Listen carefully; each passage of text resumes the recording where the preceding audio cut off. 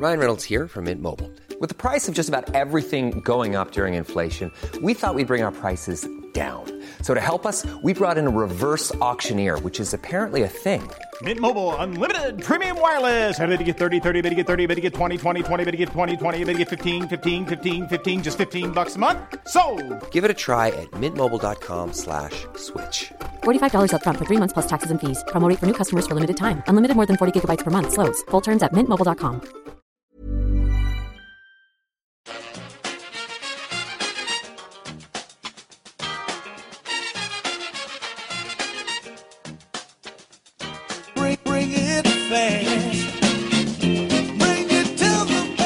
Hello and welcome back to the EPL Roundtable. I'm your host, Kevin DeVries, and as always, if you'd like to reach us at the podcast, you can do so by either tweeting us at EPL Roundtable or emailing us at eplroundtable@gmail.com.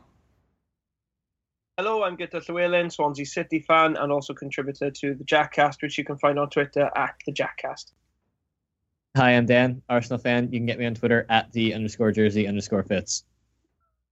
Hi, I'm Sean Whetstone. I'm a happy hammer at West Ham Football on Twitter. I'm also on More Than Just a Podcast, and that's Bobby Moore, Moore. And I also write for a West Ham site called Claret & Hugh. All right, thanks so much for joining us, guys. Up first, of course, we have Making the Rounds, where we each have a few minutes to discuss what's been happening at our clubs this week. Gitto, what a week to have you on.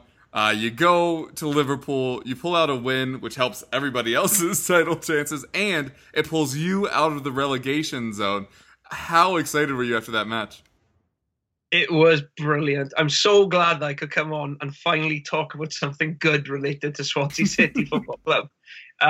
It was brilliant and it was completely unexpected. Since our kind of anomaly result on the opening day against Burnley at Turf Moor, the only teams we've beaten are Sunderland and Crystal Palace. So to go to Anfield, where Liverpool are unbeaten in over a year, they're in the top four. Okay, they're not in the greatest run of form, but we've been so poor against the top teams this season, and we've been poor against everybody. Let's face it. Just lost 4-0 to Arsenal, and then to go to Anfield and do what we did, it was incredible, and it was the kind of performance that we haven't actually seen from the Swans in a very, very long time, and the kind of performance I actually didn't think we were capable of anymore. In the sense that it was very, very disciplined.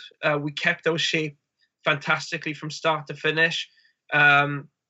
Usually, when we've played like that this season, I've said, it's just a matter of time until we lose our shape. But no, we were very, very well organised throughout that, and we did frustrate Liverpool quite a bit. I know they scored 2 goals, but usually we concede 3, 4 or 5, so even that's a positive. But it was great. We showed the right kind of attitude. First half, we just frustrated Liverpool, kept things pretty tight, and then took our chances in the second half.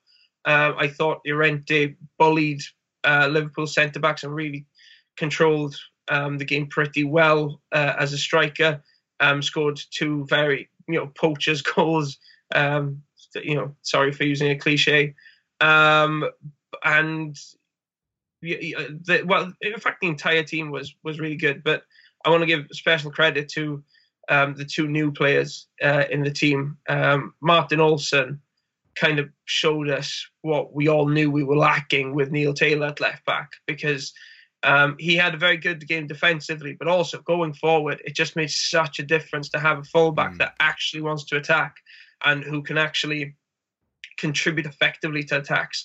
That was a great relief. And then Tom Carroll, who, I don't think many people in Swansea were sort of massively excited about when he came.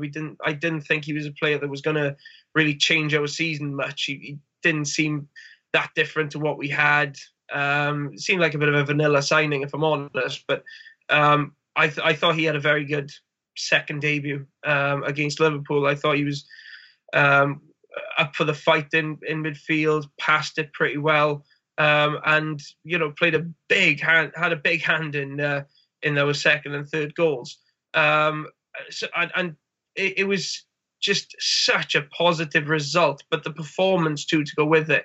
It's something which has given us renewed hope that we may actually be able to stay up this season. I mean, we're out of the relegation zone now only the second time since October, and the last time we were only out there for a matter of days before we dropped back into it. So hopefully now we can build on the positives that we saw against Liverpool and actually make a good fight of this, because until recently it looked like we were going down with a whimper.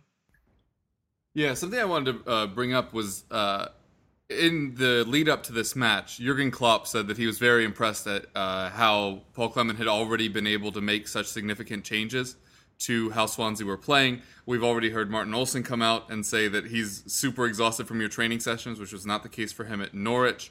As a Swansea fan, is it really that noticeable already, the change in maybe mentality at the club? If we're going by just one game against Liverpool, yeah, the change is massive. I mean, I don't know if he had any kind of impact against Crystal Palace when we won 2-1, when he came down from the stands to join Alan Curtis in the dugout. But, there was a bit more fight on show that day. But it was against a really poor Crystal Palace side. I mean, a team that has been as bad as us all season, really, almost. But against Arsenal, you could see what he was trying to do in terms of tactics, in the sense that in that first half we were a lot more compact. We kept the ball far better without just trying to get it forward too quickly and losing it. We were a lot more just careful with possession against Arsenal than we were under Bob Bradley, and that we just looked. For 45 minutes anyway, we did look a little bit more solid against Arsenal. Of course, when Arsenal eventually decided to turn up in the second half, they blew us away. But you could see what Clement was trying to do in that game. And I thought against Liverpool, you saw those same tactics, but executed far better by the players.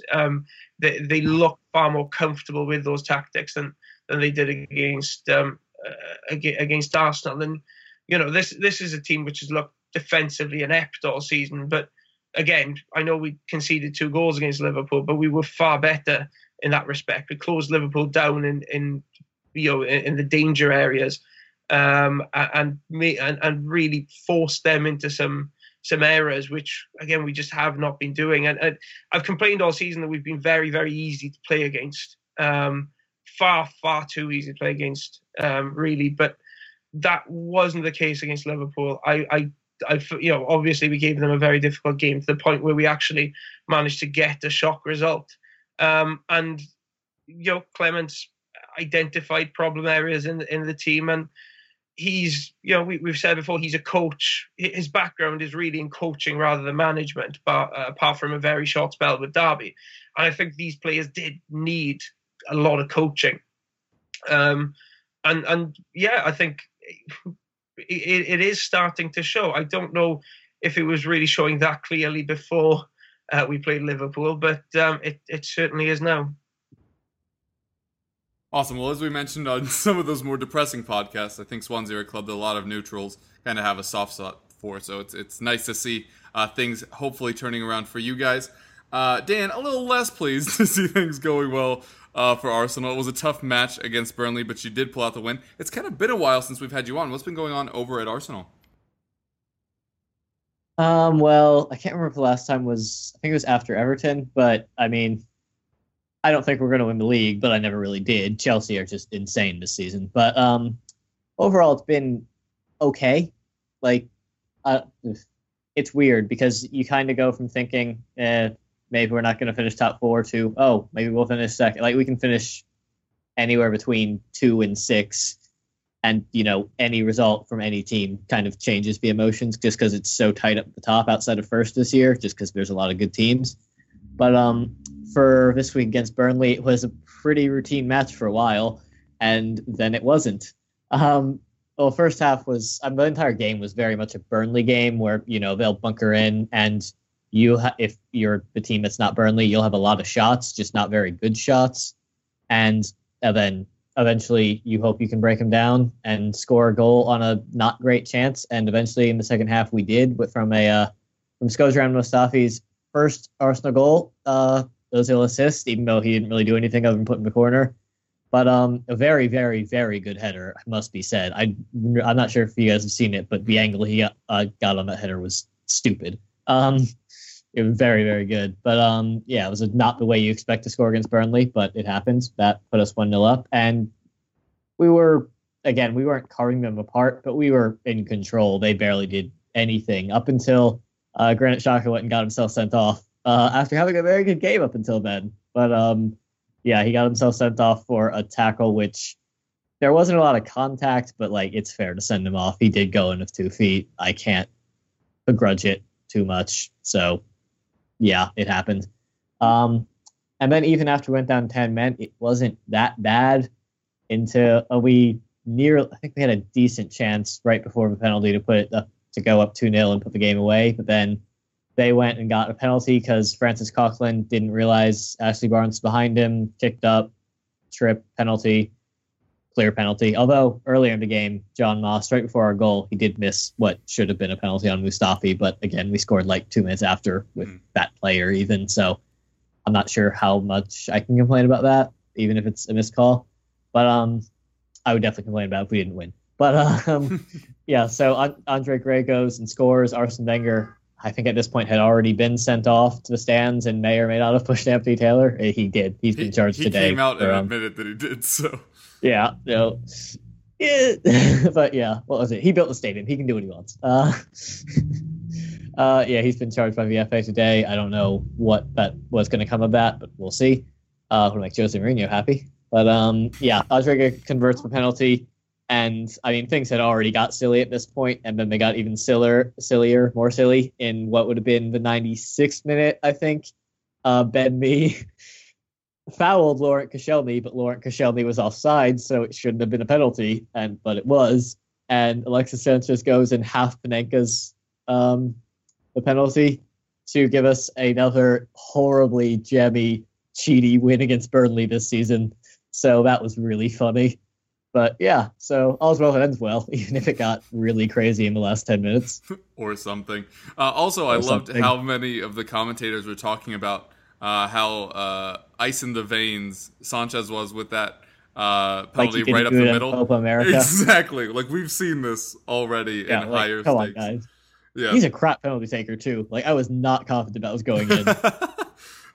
Yeah. But he's not a good penalty taker. I think he's 3 for 6 career now. Oh, that's interesting. He's not good at all. I do agree with you. Actually, that's the first penalty he scored for Arsenal. He's missed the other 2. Oh, wow. I do agree with you on some of the referees' decisions. So, I think both penalties were penalties. I think all the decisions were pretty clear cut, other than like you could kind of argue the red card because he didn't make a lot of contact. But even then, what was that? Sorry, I put my phone. I put it on silent. Oh, no worries. Oh wait, I have to come to you with the thing. All right. You also mentioned that Xhaka got this red card, which does mean he'll miss matches. That while it was it could have been conceived as like there's no way it's going to get rescinded. You've kind of already been rotating your central midfield lots of times. What is your best pairing there? Should I count Santi Cazorla or not? Because he may or may not be dead. When is there a timetable for him to return? God knows. I don't know. He was supposed to come back in like February last year and didn't come back till April or May. So I'm just kind of waiting on him back. Yeah, I'm not going to put any real faith in that. So I'll do it without Cazorla, and then with Cazorla, it's probably Xhaka and Cazorla. Without, I'd say the Xhaka and Ramsey. Maybe Elneny and Xhaka, but we haven't really seen that a lot. So, and Xhaka and Ramsey's been pretty decent for the last couple of games, so I'll go with them. Yeah, and then, I mean, you guys, everyone here who's ever listened to this podcast knows how I feel about Coughlin. I don't think he works with anyone outside of Cazorla. Yeah. So, yeah, it is what it is. He's going to play, so we'll get to see it, whether I want to or not. Do you think that as it is at the moment that you are pushing for a title, or are you just one of, as you mentioned, the many behind Chelsea just hoping for one of those top 4 spots? I think no one is pushing for the title outside of Chelsea. Maybe Liverpool, but... I mean, they have Liverpool and you the next 2 weeks. So it could get interesting. Yeah, I know. I'm just... I'm I'm not confident of anyone outside of Chelsea winning the title. If I'm putting percentages in my head, I have Chelsea at like 70-75% to win the title right now. I'm pretty convinced. Fair enough. Sean, the Payet thing was the big news that we didn't address yet, but since then, West Ham have actually been playing fairly well. Manuel Lanzini has looked really good. Andy Carroll finally found the scoring boots. What's kind of happened with this little renaissance that's been happening at West Ham? Sorry, who's that? Payet? Who's Payet? He's dead to me. Never heard of him. Yeah. Look, there's nothing more I can add to Payet. There's no way back for him. We're likely to accept 28 million the next few days and he'll be off. However, this has galvanised the fans. We had our problems at London Stadium. It's galvanised the players, and we've won back-to-back games. True, against poor opposition. Palace and Borough not playing their best football, and of course we've got City next. But it's not just about Payet. We're missing Chiarti at the Acon, and our record signing AU as well. So 3 big players missing. 4 if you include Sacco as well, one of our best strikers. And yet we're still getting the results. We were in the top 10 of the table for the first time since August. We've got 28 points. 3 weeks ago, we were in 18th position. It's a crazy, crazy world. Look, are all the problems Payet? People are coming out, calling him a fat frog and saying we should sell him by the kilo and everything. It's funny how you can turn to hero to zero in no time at all. Was Payet all of our problems? Absolutely not. But you know what?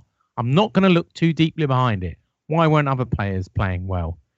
Why weren't we getting behind the team? Why weren't we getting the results? Who cares as long as we're winning? So long may it go on. Big win against Palace, against our old manager, which was a bit, even sweeter with Sam Allardyce. And a 3-1 away win. And I'm sure, I hope you've mentioned the goal of the millennium by Andy Carroll. Don't you mean Olivier Giroud? Don't you mean Della Ali? Even though, no. Even though he got whiplash. I mean, the problem is, we have to wrap Andy Carroll up in cotton wool. Yeah. He got a whiplash injury from scoring that goal, and he gets a groin injury and goes off scoring 2 goals on Saturday. So, we just don't want him. Even, his trademark slide along the floor. He's been told by the club not to do that anymore in case he hurts his knees. So as long as he's fit, look, 2 wins, 6 points, no Payet. Fonte, it comes out that Obona has been playing injured all season, has been playing on painkillers in his knees, and we get Fonte from Southampton for £8 million. Still haven't got a right back, and they're even talking now do we need a striker because we've got Andy Carroll on form and we've got Sacco about to come back. So do we need this fabled 20-goal striker? I think in a weird way, Payet doing what he did has brought the fans and the players together in a way that couldn't be imagined a few weeks ago. And maybe he sacrificed himself. But, you can imagine, right? Someone worshipped the way he was and then the player he was. Would West Ham fans, if someone had said to you, West Ham fans are going to hate him, they're going to sing songs about him, they're going to deface signs of him that they will need guards at the London Stadium, you'd say they're mad. How can you drop from such a high point? But, refusing to play, all right, he's got family issues. The way that Slaven Bilic announced it at that press conference, if I was a conspiracy theorist, I would say the whole thing was stage managed. But I'm sure it wasn't, and I'm sure Bilic is an honest man. And we are where we are, and life goes on without Payet. Yeah, it certainly was a very strange one from an external perspective, especially the way it was handled. So now you're in 10th after having been relegation candidates a month ago. Yeah. Where do you think the truth is somewhere in the middle, or do you think that you really could be pushing for the top half now? Well, you know what? I was just doing a financial piece because one of the things I do on my blog is financials. So I don't know if you know this, but you get £2 million a place. So it's really interesting whether you should invest in players.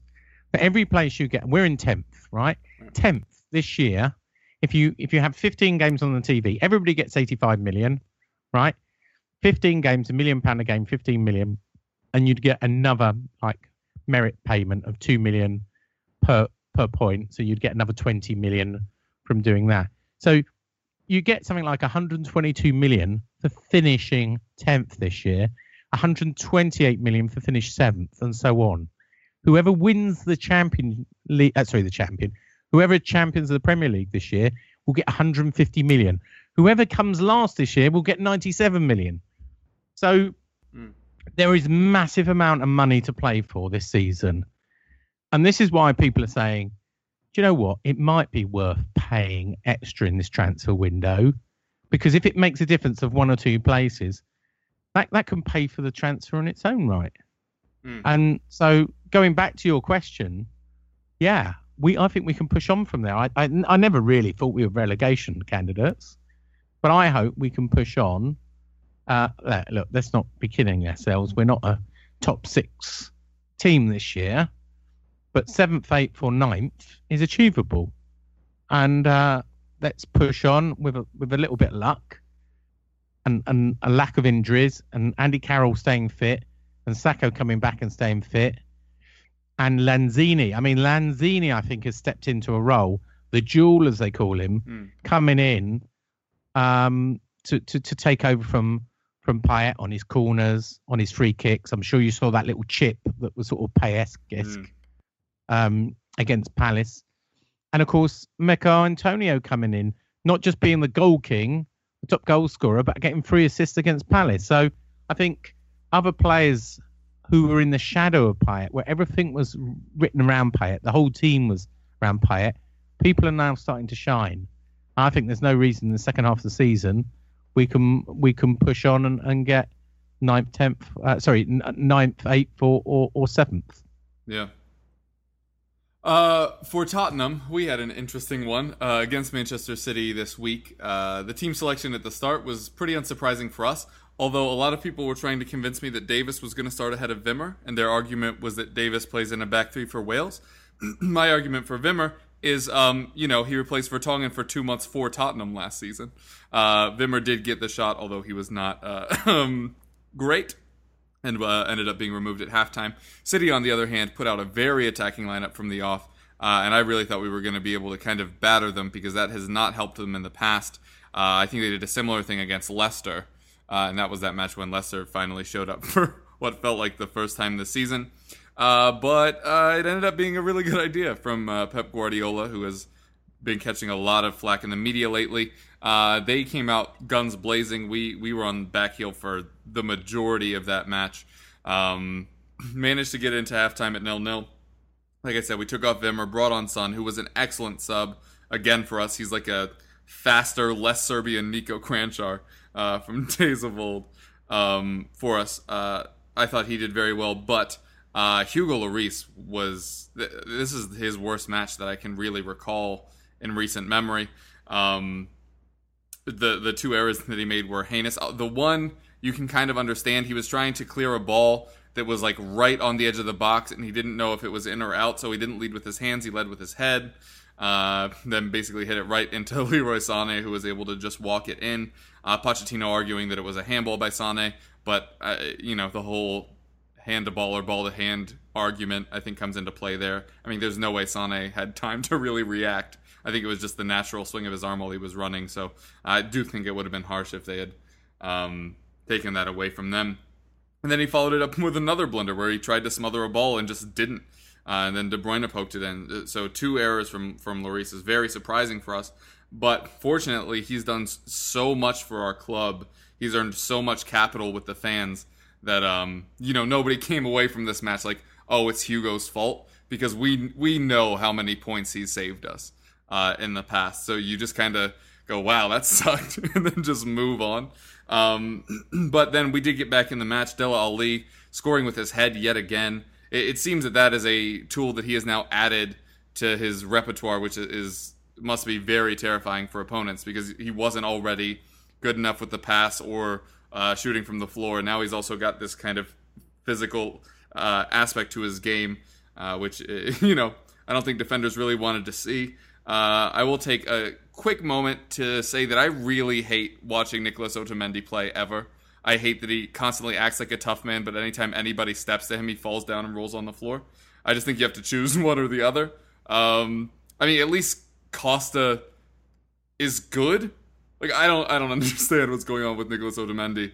I just very much hate his hair and also how he acts on the pitch. Hair. It's a little column A, a lot of column B, for sure.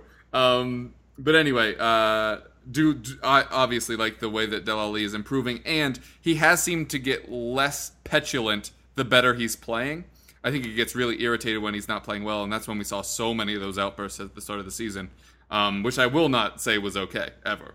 But it does seem like he's getting better control of that, and I think a large part of it is once he's really flowing, he doesn't have as much time to be angry because he's actually being engaged in play. Dele Alli did very well. Son scored the second goal. A lovely back heel from Kane, by the way. But I will say, it's getting very frustrating to me seeing either on Twitter or in forums every team thinking that they're being slighted somehow. Like, I saw a load of Tottenham people saying, if Ozil had had that back heel assist, it would have been on Sky Sports for a week. You're like, okay, what good does that do? I don't understand. It was a very good pass. Son scored it. Oh, I did just realize that I skipped what everybody's main talking point was, which was Kyle Walker pushing Raheem Sterling in the back. And I don't want to sound like a biased Tottenham fan, so I won't. It was definitely a penalty. And that's why players dive. That is the whole reason why players dive. Unfortunately, it is. But yeah, I mean, you just have to call it. You just do. And then the fact that we turned it around and scored almost immediately after that, I can definitely understand why Manchester City fans were aggrieved. I am of the belief that these things tend to balance out over a season. But we have been getting some favorable stuff. But kind of like my complaint about the whole Kane versus Özil passing thing, I feel like every team's fan base has that group that always feels aggrieved. And then the group that's always like, oh no, it'll come back to bite us. And so you just kind of have to find a neutral ground there. Although I will say that the refereeing standard has been difficult this season. We try to not bring it up every week because we know listeners don't want to hear that all the time. But it does seem like there's been an increase in poor decisions. And then you add on top of that the amount of visibility of all of these matches, and it just really kind of compounds itself. But all in all, I will absolutely take this point. A match in which Hugo Lloris was poor a couple times. A match where Wimmer was pulled at halftime and was largely awful. Again, sample size of 1. I think we do need to stick with him in that spot to see if he gets better. But Kane was largely invisible in this match before that assist. You have Toby being injured. You had Jan that was already out. And then with all of that, we came away with a point away to a top 6 team. Absolutely, I'll take that every day of the week. And no, I'm not going to feel bad because we got a decision that went our way, because sometime later this season, I do feel like we're going to lose a match because of a decision like that. And that's just kind of how it ends up in this crazy league. Want flexibility? Take yoga. Want flexibility with your health insurance? Check out United Healthcare Insurance Plans. Underwritten by Golden Rule Insurance Company, they offer flexible, budget-friendly medical, dental, and vision coverage that may be right for you. More at uh1.com.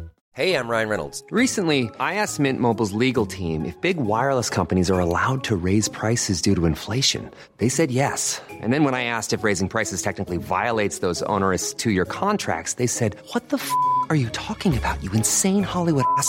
So to recap, we're cutting the price of Mint Unlimited from $30 a month to just $15 a month. Give it a try at mintmobile.com/switch. $45 up front for 3 months plus taxes and fees. Promo rate for new customers for limited time. Unlimited more than 40 gigabytes per month. Slows full terms at mintmobile.com.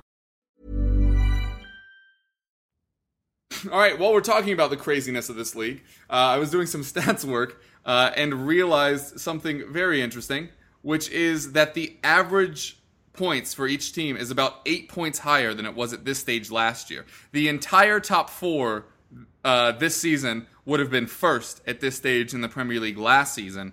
So my question to you guys is this evidence of the Premier League on the whole continuing to improve and that it's a better season? And if it is, what do you think has really caused that kind of boon of late?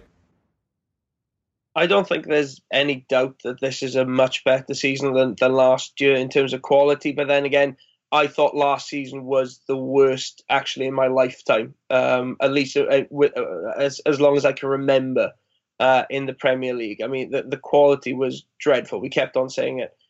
You know, I know Leicester fans may not appreciate me saying this, but in a normal Premier League season, Leicester would not have got close to winning the Premier League with that team. It was still an incredible achievement that they did it, but it wouldn't have been, that remote possibility of them winning, it wouldn't have been there in previous seasons. And the fact that, this time last season, the team top of the table had 44 points. The team that this season, that points total at this point of the season will put you in fifth.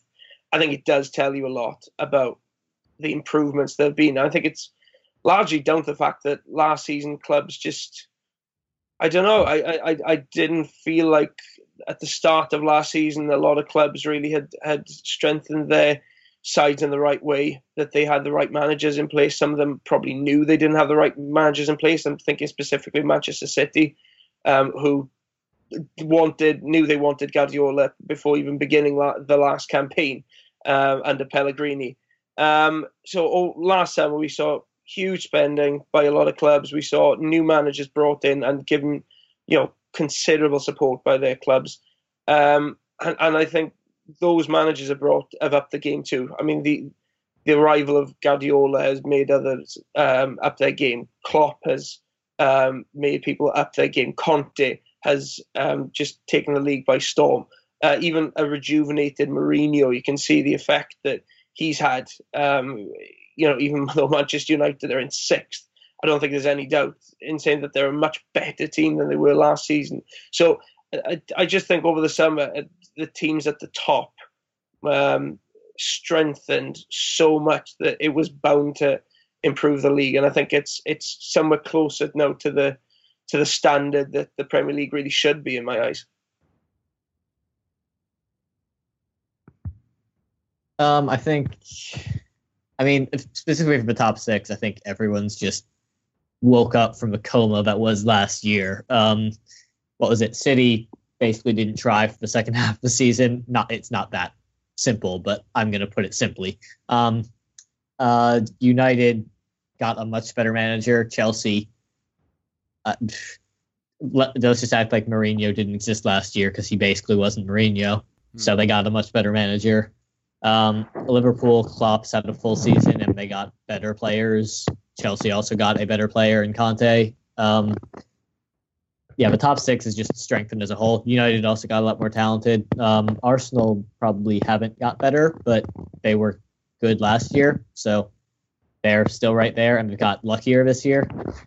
And yeah, I would agree with Gito that last year on the whole, the Premier League just wasn't great. It was fun and it was competitive, but like quality wise, it wasn't great. So yeah, I don't know what's caused the rest of the league to fix up, but the top six, I mean, it's just pretty simple adding of managerial and player talent.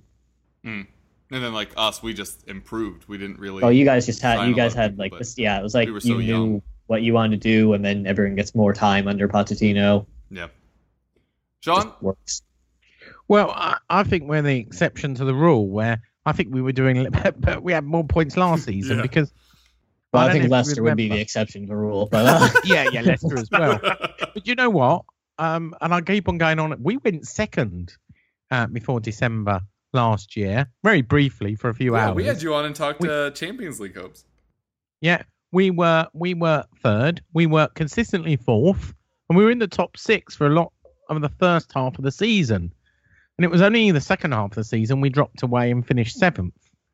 But yeah, people were talking about Champions League. So, we've got 28 points from 22 games. I think I haven't looked at what we were last year. I think it was 35 if memory serves. Yeah, I was going to say we were a lot better. We were almost safe. What was it? 7? Yeah, it was 35. So, absolutely, normal service has resumed. It was a topsy-turvy season last year. And people were in positions and they had no right in being. And well, Like how And there Palace you had go. 31 points at this time last year, and now they don't. Well, look at Leicester, right? They were in a relegation. I don't know where they are at the moment. But they were in a They're relegation. 15. They're still in a relegation dog fight. No, has suddenly the Tinker Man become a bad manager? No, it just shows you that the unpredictable nature of it.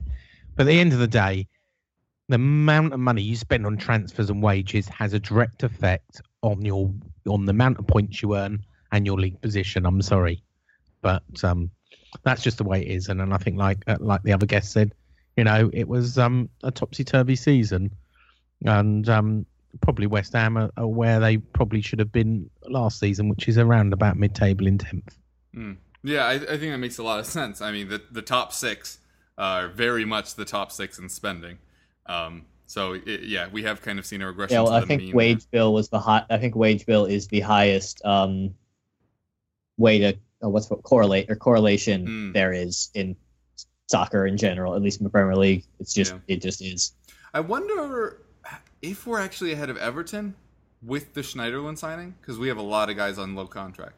But nonetheless, it does definitely that number should come out around like March or something. Don't they release it? Yeah, like a little bit that'll into be the really new year for year. Also, we'll probably have signed like 19 more player contracts by then. So maybe, that is true. Maybe we'll be above that by that point.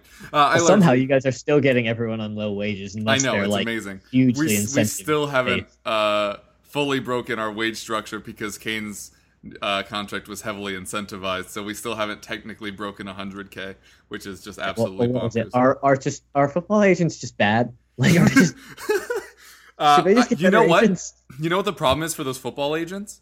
It's that their players want to be at Tottenham right now.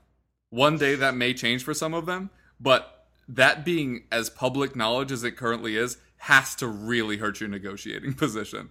I mean that's the only way that this keeps happening. Because I agree with you, it is nuts. The amount of players we have on low wages. I think it's more of a general problem, not even just Tottenham. Like, there are some stuff that is, players are on just significantly lower wages than they should be, and people think it's too high.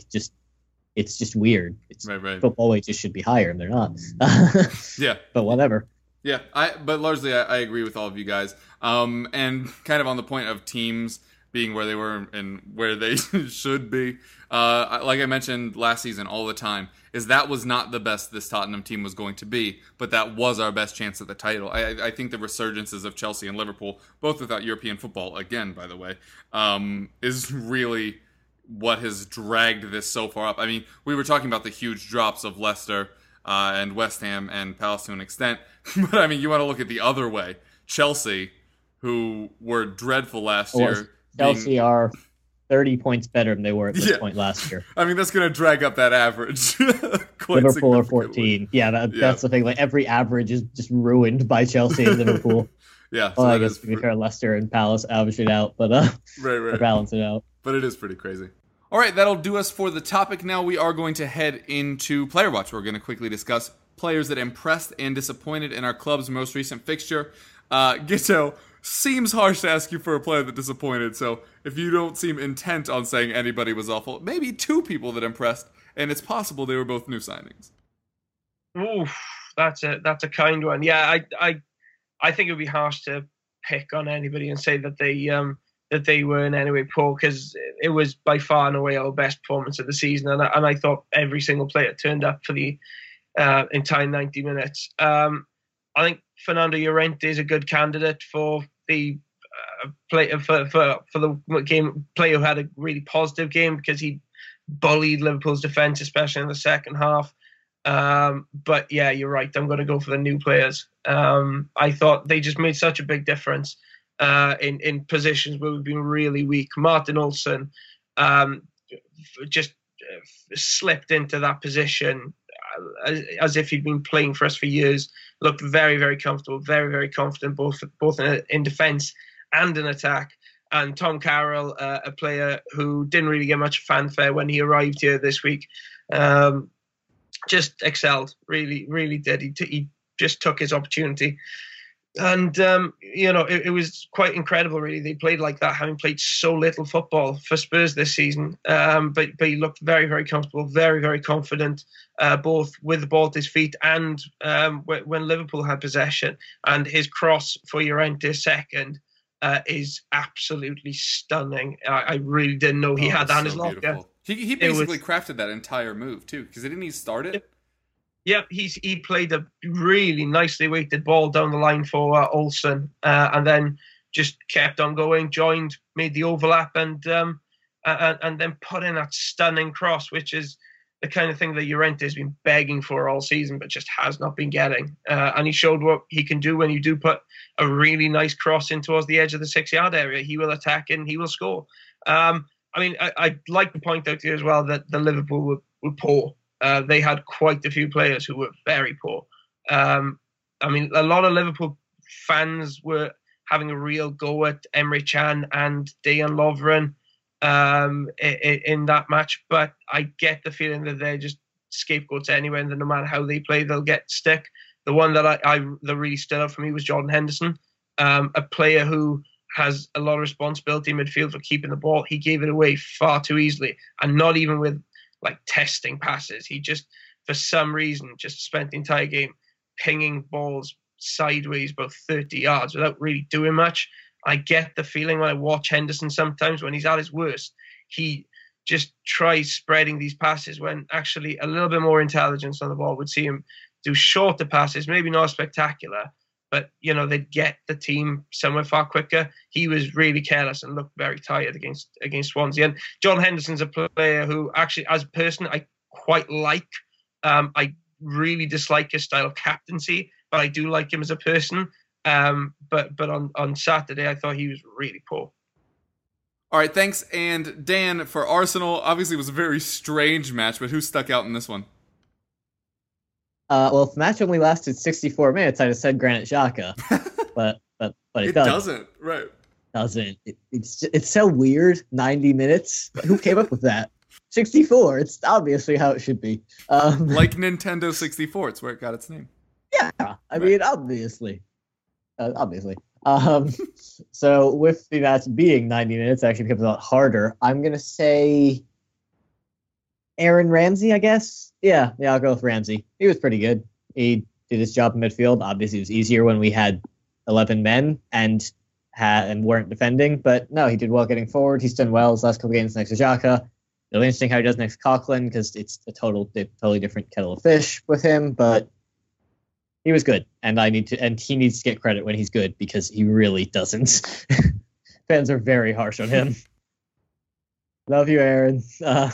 But for players that was bad, I'll go with Olivier Giroud. He's been good. He had a very off game. Burnley just bottled him up completely. I think he only had 2 shots. Neither were on target. I think one was from outside the box and off target. The other was blocked. He didn't have a good game. It happens. He probably should have been taken off earlier than he was. But again, bad game. It happens. He's been good. It's fine. Also, you know who's really good? Michael Keane. Who? Yeah, he's pretty good. He's going to go for big money soon. Yeah. He's better at football at his feet than, you'd expect the Burnley center back to be. Yeah. Shots. Yeah, so on Player Watch, well, it's a difficult one because so many players are shining at the moment. Andy Carroll scoring 2 goals and Tower Defence is worth a mention. I've already mentioned Mikel Antonio, 3 assists, a hat-trick of assists at the Palace game. But Lanzini as well, coming in. It's difficult to choose between those 3, but I think everybody's really stepping. I'm going to go for Andy Carroll. Look, he doesn't get enough credit. He gets a lot of grief. He's had a lot of troubles. Andy Carroll is my hero in the recent games and the one that I think that is a player. If I remember the format, I've got to also say a player that hasn't impressed. Yeah. Do you know what? It's very simple for me this week, and it is Aaron Cresswell. Yeah.